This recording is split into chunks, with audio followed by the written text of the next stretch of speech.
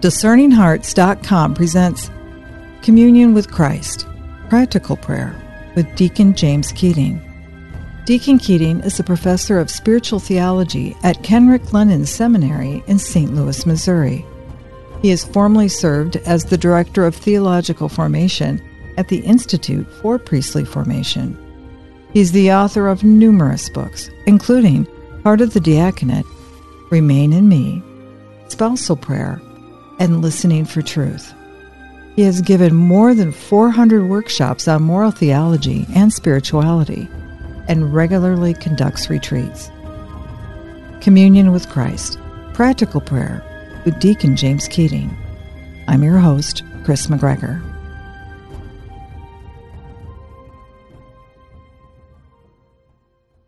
Welcome, Deacon Keating. Thank you.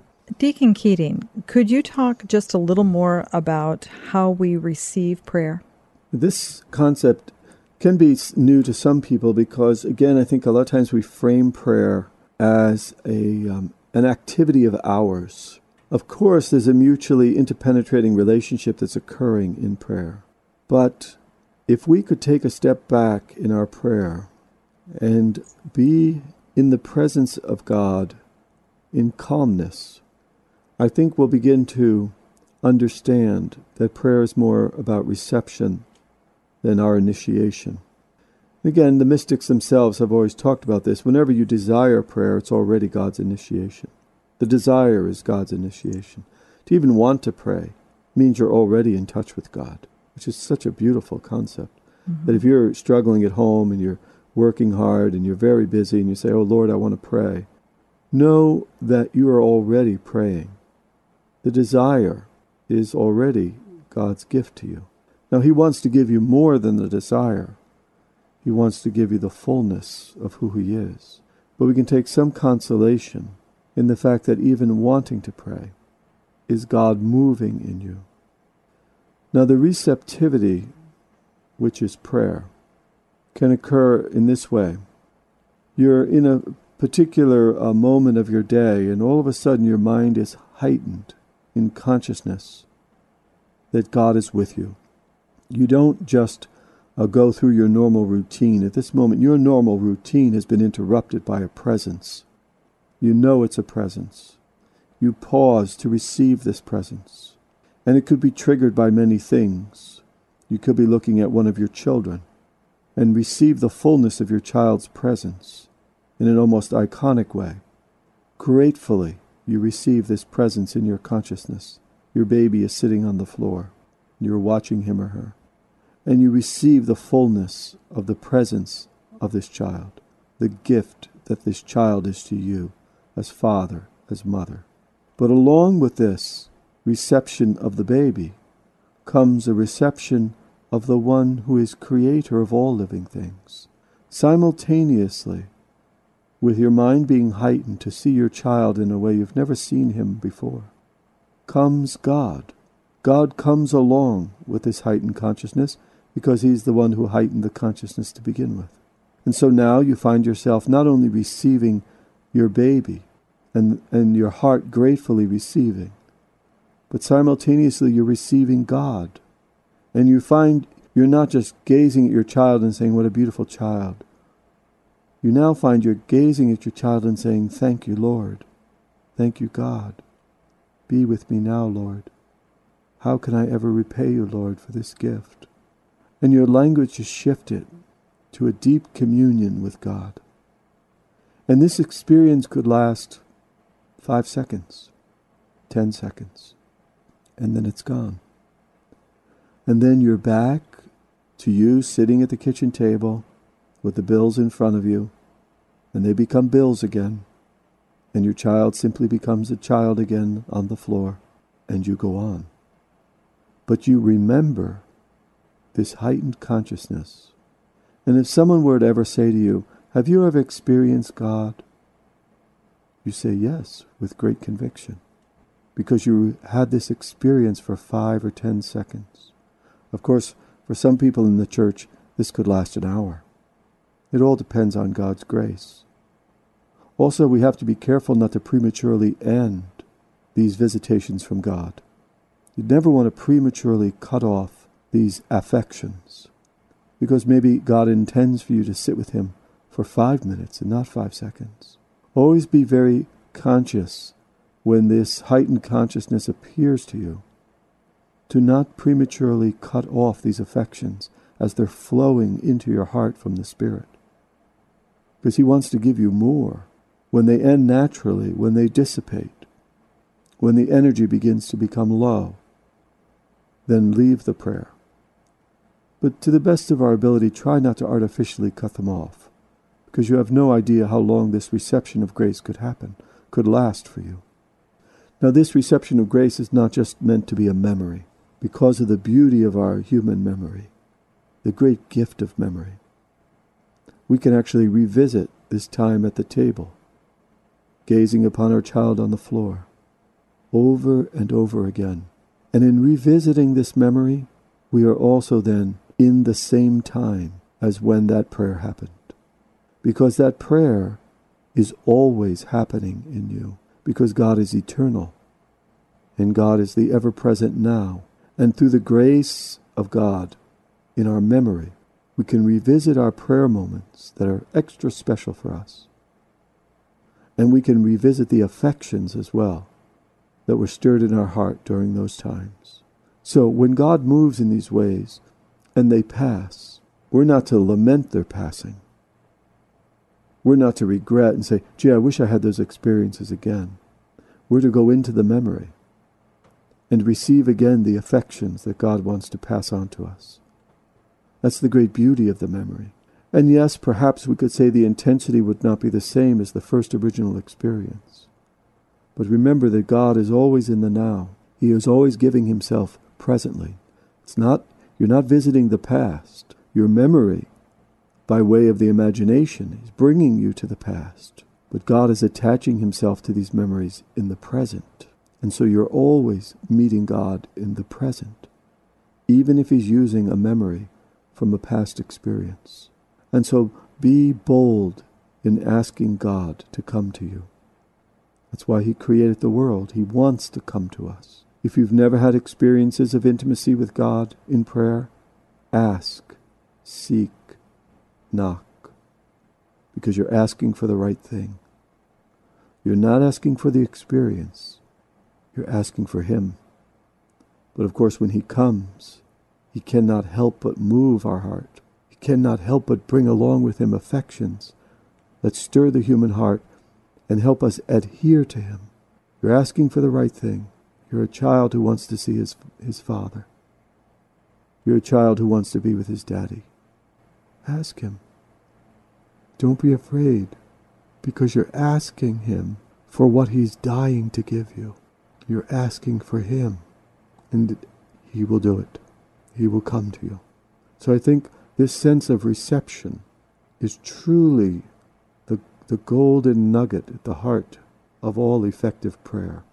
To ask, to receive, to not artificially stop the affections that come with the intimacy of God.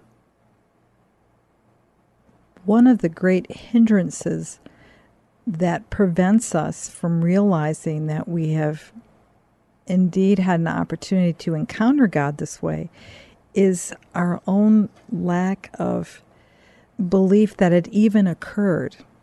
In other words, we doubt, we wonder, we say, could it have been?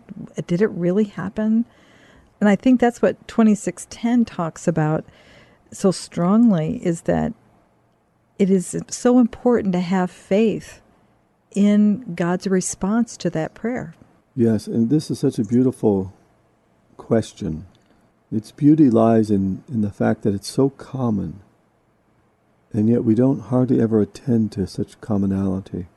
When Christ comes close, and then when we emerge from that intimacy, there is certainly a movement on Satan's part to downgrade, to put a question, to bother us with doubt.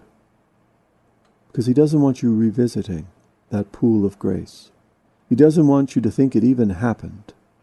He doesn't want you to think the spiritual life is real. He wants you to denigrate God's own gift and he wants you to get back to real life. Those would be his urgings. And our urging is to be against that. There are sometimes when people go on retreat, at the end of the retreat, they'll be saying a fond farewell to their spiritual director or other retreatants, and they'll say things like, well, I hope this lasts. I hope this feeling lasts. They're already nervous that what happened to them is just a feeling. If you think it's just a feeling, then Satan has already won. Because feelings dissipate. Relationships remain. The feelings are the glue for the relationship. The feelings will come and go. Your conviction that Christ came close to you is not to be sworn simply upon the accompanying intense feelings. But you must believe that he comes to us in human ways, and to have God come to us in intimacy with accompanying intense feelings is just another sign of his great love for us. Don't we see that when feelings are stirred in prayer, it is God coming to us in a human way, in a way that he knows we need. So the feelings themselves are not to be denigrated. But certainly it's not the feelings that we're after. It's the relationship that remains after perhaps the feelings dissipate. That's why all along in prayer, we are attaching ourselves to the relationship. When we're praying, we're not saying, oh, I love you feelings. Oh, thank you for these feelings. When prayer is genuine, out of the feelings we are saying, I love you, Lord. Jesus, thank you. Father, be with me. The feelings are carrying us to the relationship. If anyone were to pray in such a bizarre way as thank you feelings and give me more of yourself feelings, that'd be mental illness. Don't spurn the feelings when they come, but use the feelings to attach yourself to the relationship. This way Satan can't get in between and somehow lull you into thinking that your prayer was just feelings. No. My prayer was a self-offering, a self-giving to a person. That person remains. My self-offering remains. I'm not afraid that the person will leave. I'm not afraid that I will renege on the self-offering. No, this communion defines me. I'm not afraid to leave the retreat because the retreat is now in me. The relationship is mine. And then Satan dissipates. And Satan runs away because he has met a man or a woman of great humility, a man or woman who knows the truth, and he can't get in between you and God. Do not doubt that your prayer is real. And of course, the greatest evidence that our prayer is real is that because the relationship endures, my love of enemy will deepen. Because the relationship endures, because my spiritual life is not just fleeting feelings, but feelings attaching me to a person, then out of the power of that person, I will be able to will the good of the enemy. This is the greatest proof that you have prayed, that your charity increases and your love of the neighbor becomes your paramount moral goal. You. We'll return in just a moment to Communion with Christ, Practical Prayer with Deacon James Keating.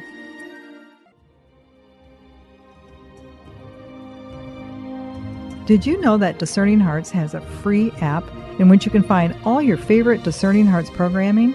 Father Timothy Gallagher, Dr. Anthony Lillis, Deacon James Keating, Mike Aquilina, Dr. Matthew Bunson, and so many more are found on the Discerning Hearts free app.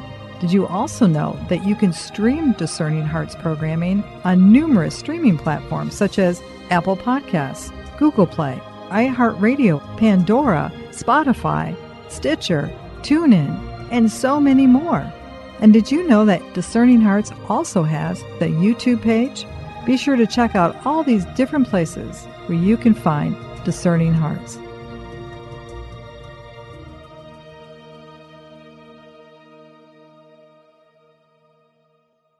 Litany of Humility. O Jesus, meek and humble of heart, Hear me. From the desire of being esteemed, deliver me, Jesus. from the desire of being loved, Deliver me, Jesus. from the desire of being extolled, Deliver me, Jesus. from the desire of being honored, Deliver me, Jesus. from the desire of being praised, Deliver me, Jesus. from the desire of being preferred to others, Deliver me, Jesus. from the desire of being consulted, Deliver me, Jesus. from the desire of being approved, Deliver me, Jesus. From the fear of being humiliated, deliver me, Jesus. from the fear of being despised, Deliver me, Jesus. from the fear of suffering rebukes, Deliver me, Jesus. from the fear of being calumniated, Deliver me, Jesus. from the fear of being forgotten, Deliver me, Jesus. from the fear of being ridiculed, Deliver me, Jesus. from the fear of being wronged, Deliver me, Jesus. from the fear of being suspected, Deliver me, Jesus.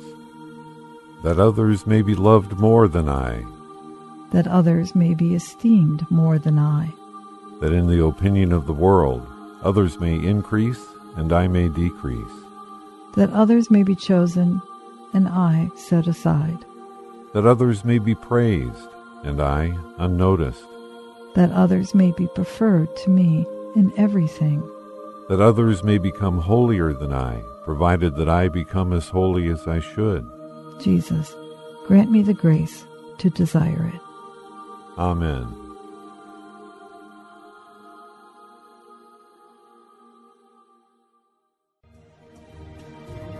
Hello, my name is Deacon Omar Gutierrez, and I want to ask you to support Discerning Hearts in a special way. We, Chris McGregor, the board, and I all know that not everyone listening can help financially. We know we have listeners from all parts of the world, and we have made a commitment since the beginning to make the truths shared through Discerning Hearts totally free. So while you may not be able to contribute financially, what you can do is certainly pray, but also give us positive reviews on whatever platform you use to listen to us. If it's iTunes, Android, Stitcher, or Spotify, however it is that you get these podcasts, or if you're on YouTube and you like our videos, please give us a good rating and write a review. The more good ratings and reviews we get, the higher our profile, and the more listeners will discover us, listeners who may have the means to contribute in the future. Please consider rating us and writing a positive review today.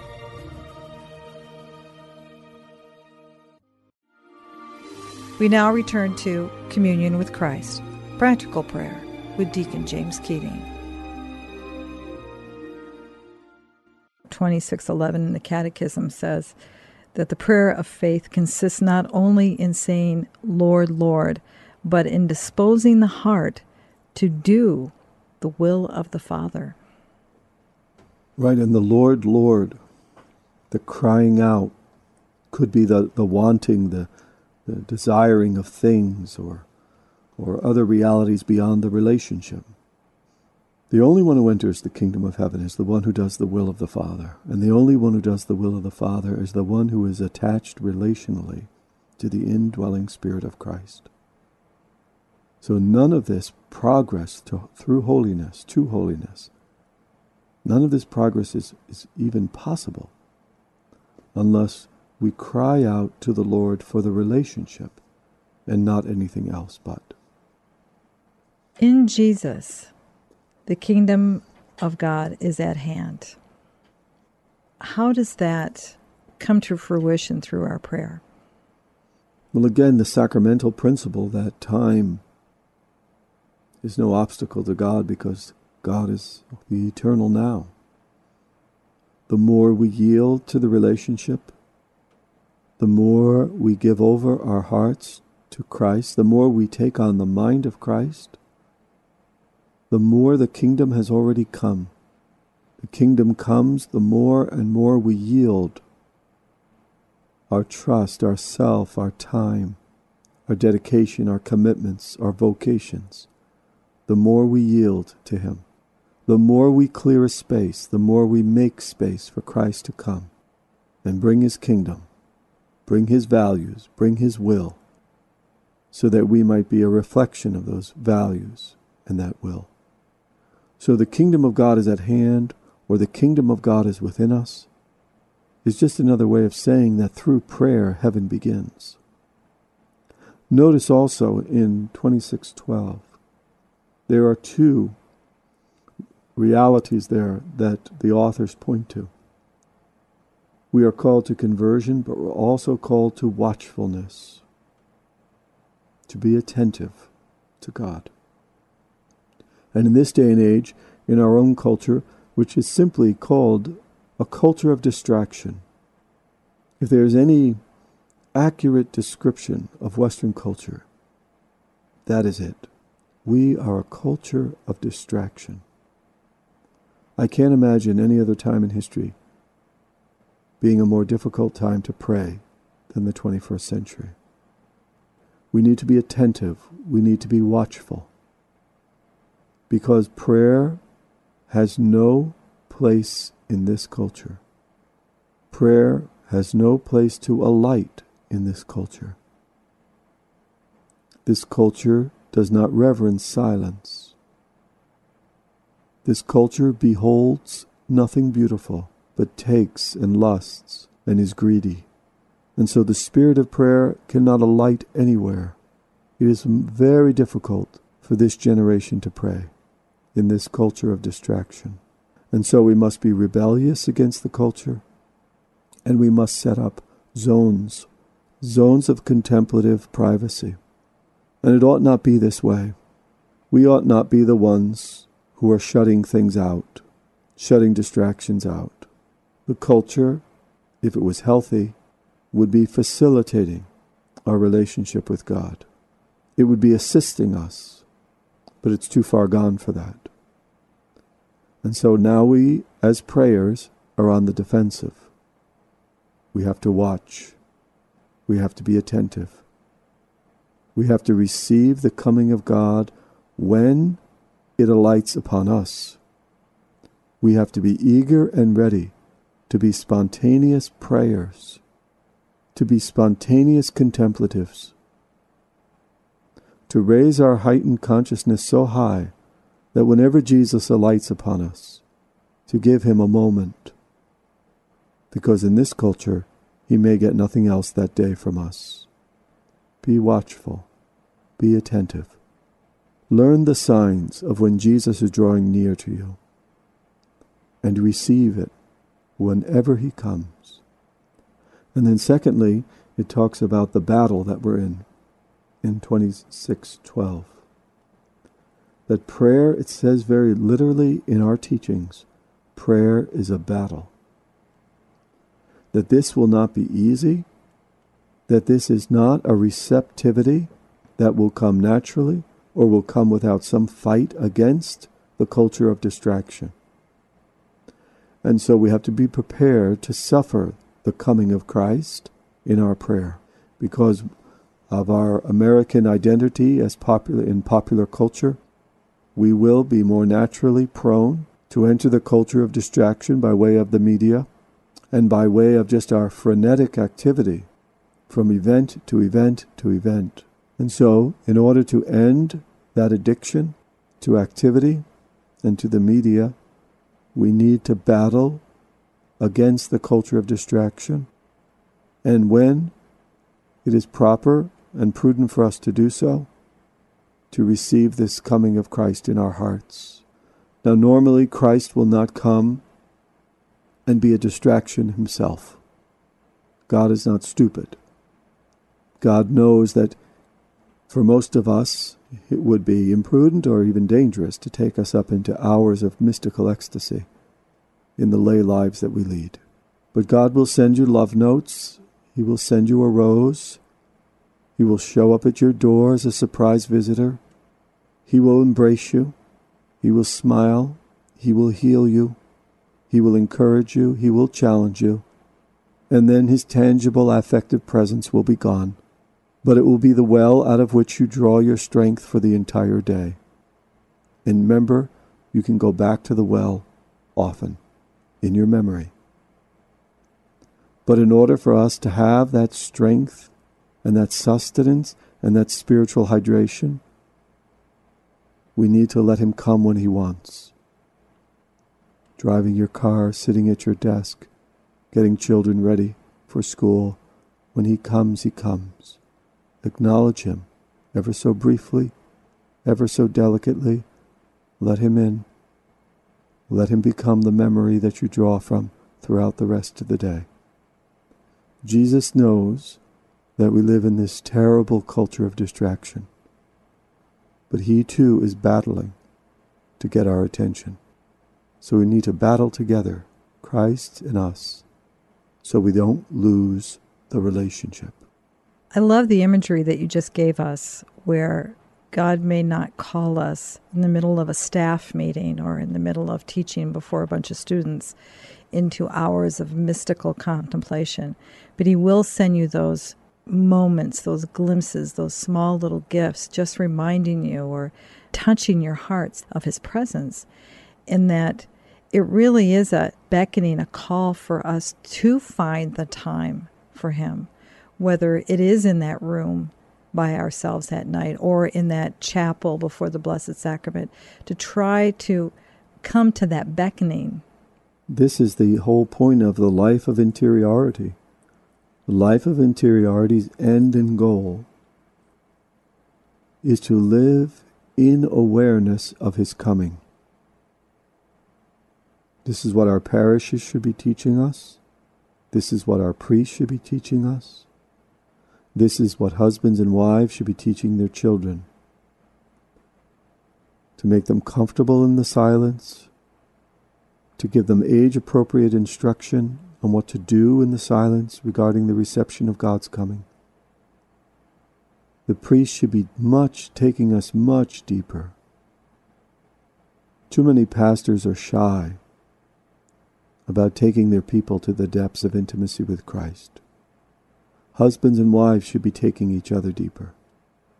We should be about the business of awareness of his coming, of being able to read our interiority, the shifting moods, the shifting feelings, to discern the motion and the movement of the Holy Spirit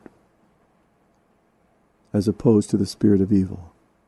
One thing Catholics should be, our experts are on interiority. There is a great agenda left there,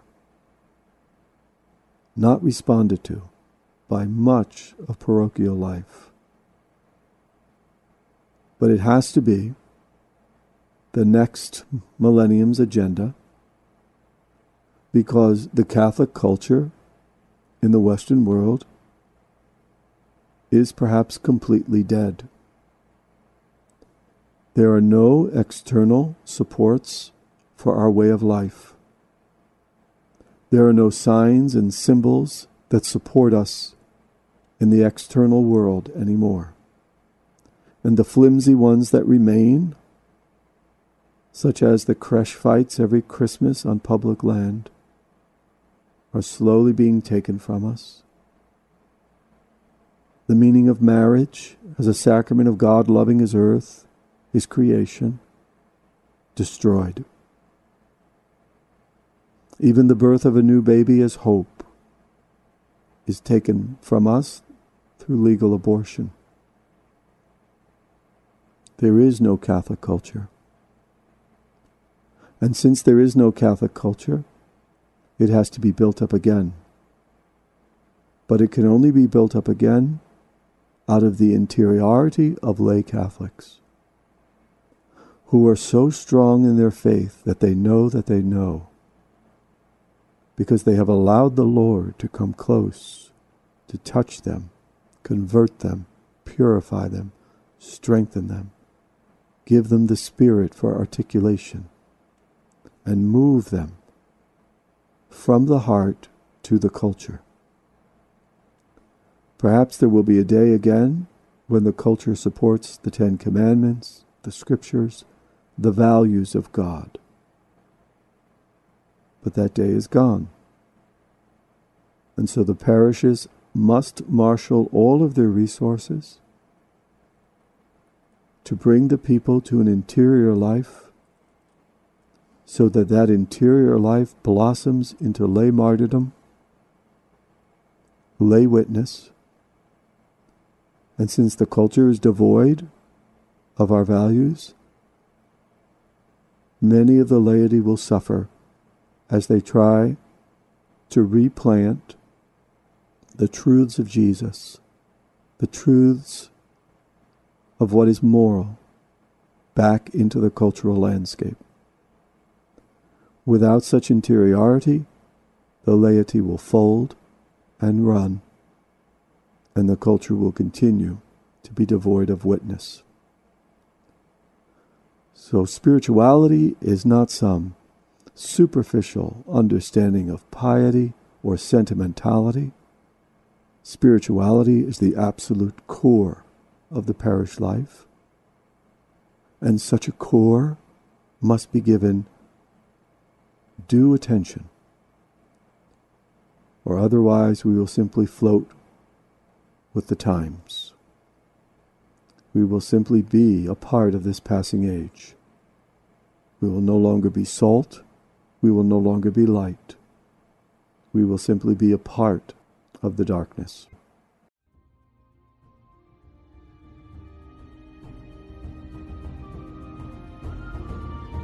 You've been listening to Communion with Christ, Practical Prayer, with Deacon James Keating. To hear and or to download this episode, along with hundreds of other spiritual formation programs, visit discerninghearts.com, or you can find it within the free Discerning Hearts app. This has been a production of Discerning Hearts. I'm your host, Chris McGregor. We hope that if this has been helpful for you, that you will first pray for our mission, and if you feel us worthy, consider a charitable donation which is fully tax deductible to help support our efforts. But most of all, we hope that you will tell a friend about discerninghearts.com and join us next time for Communion with Christ, Practical Prayer with Deacon James Keating.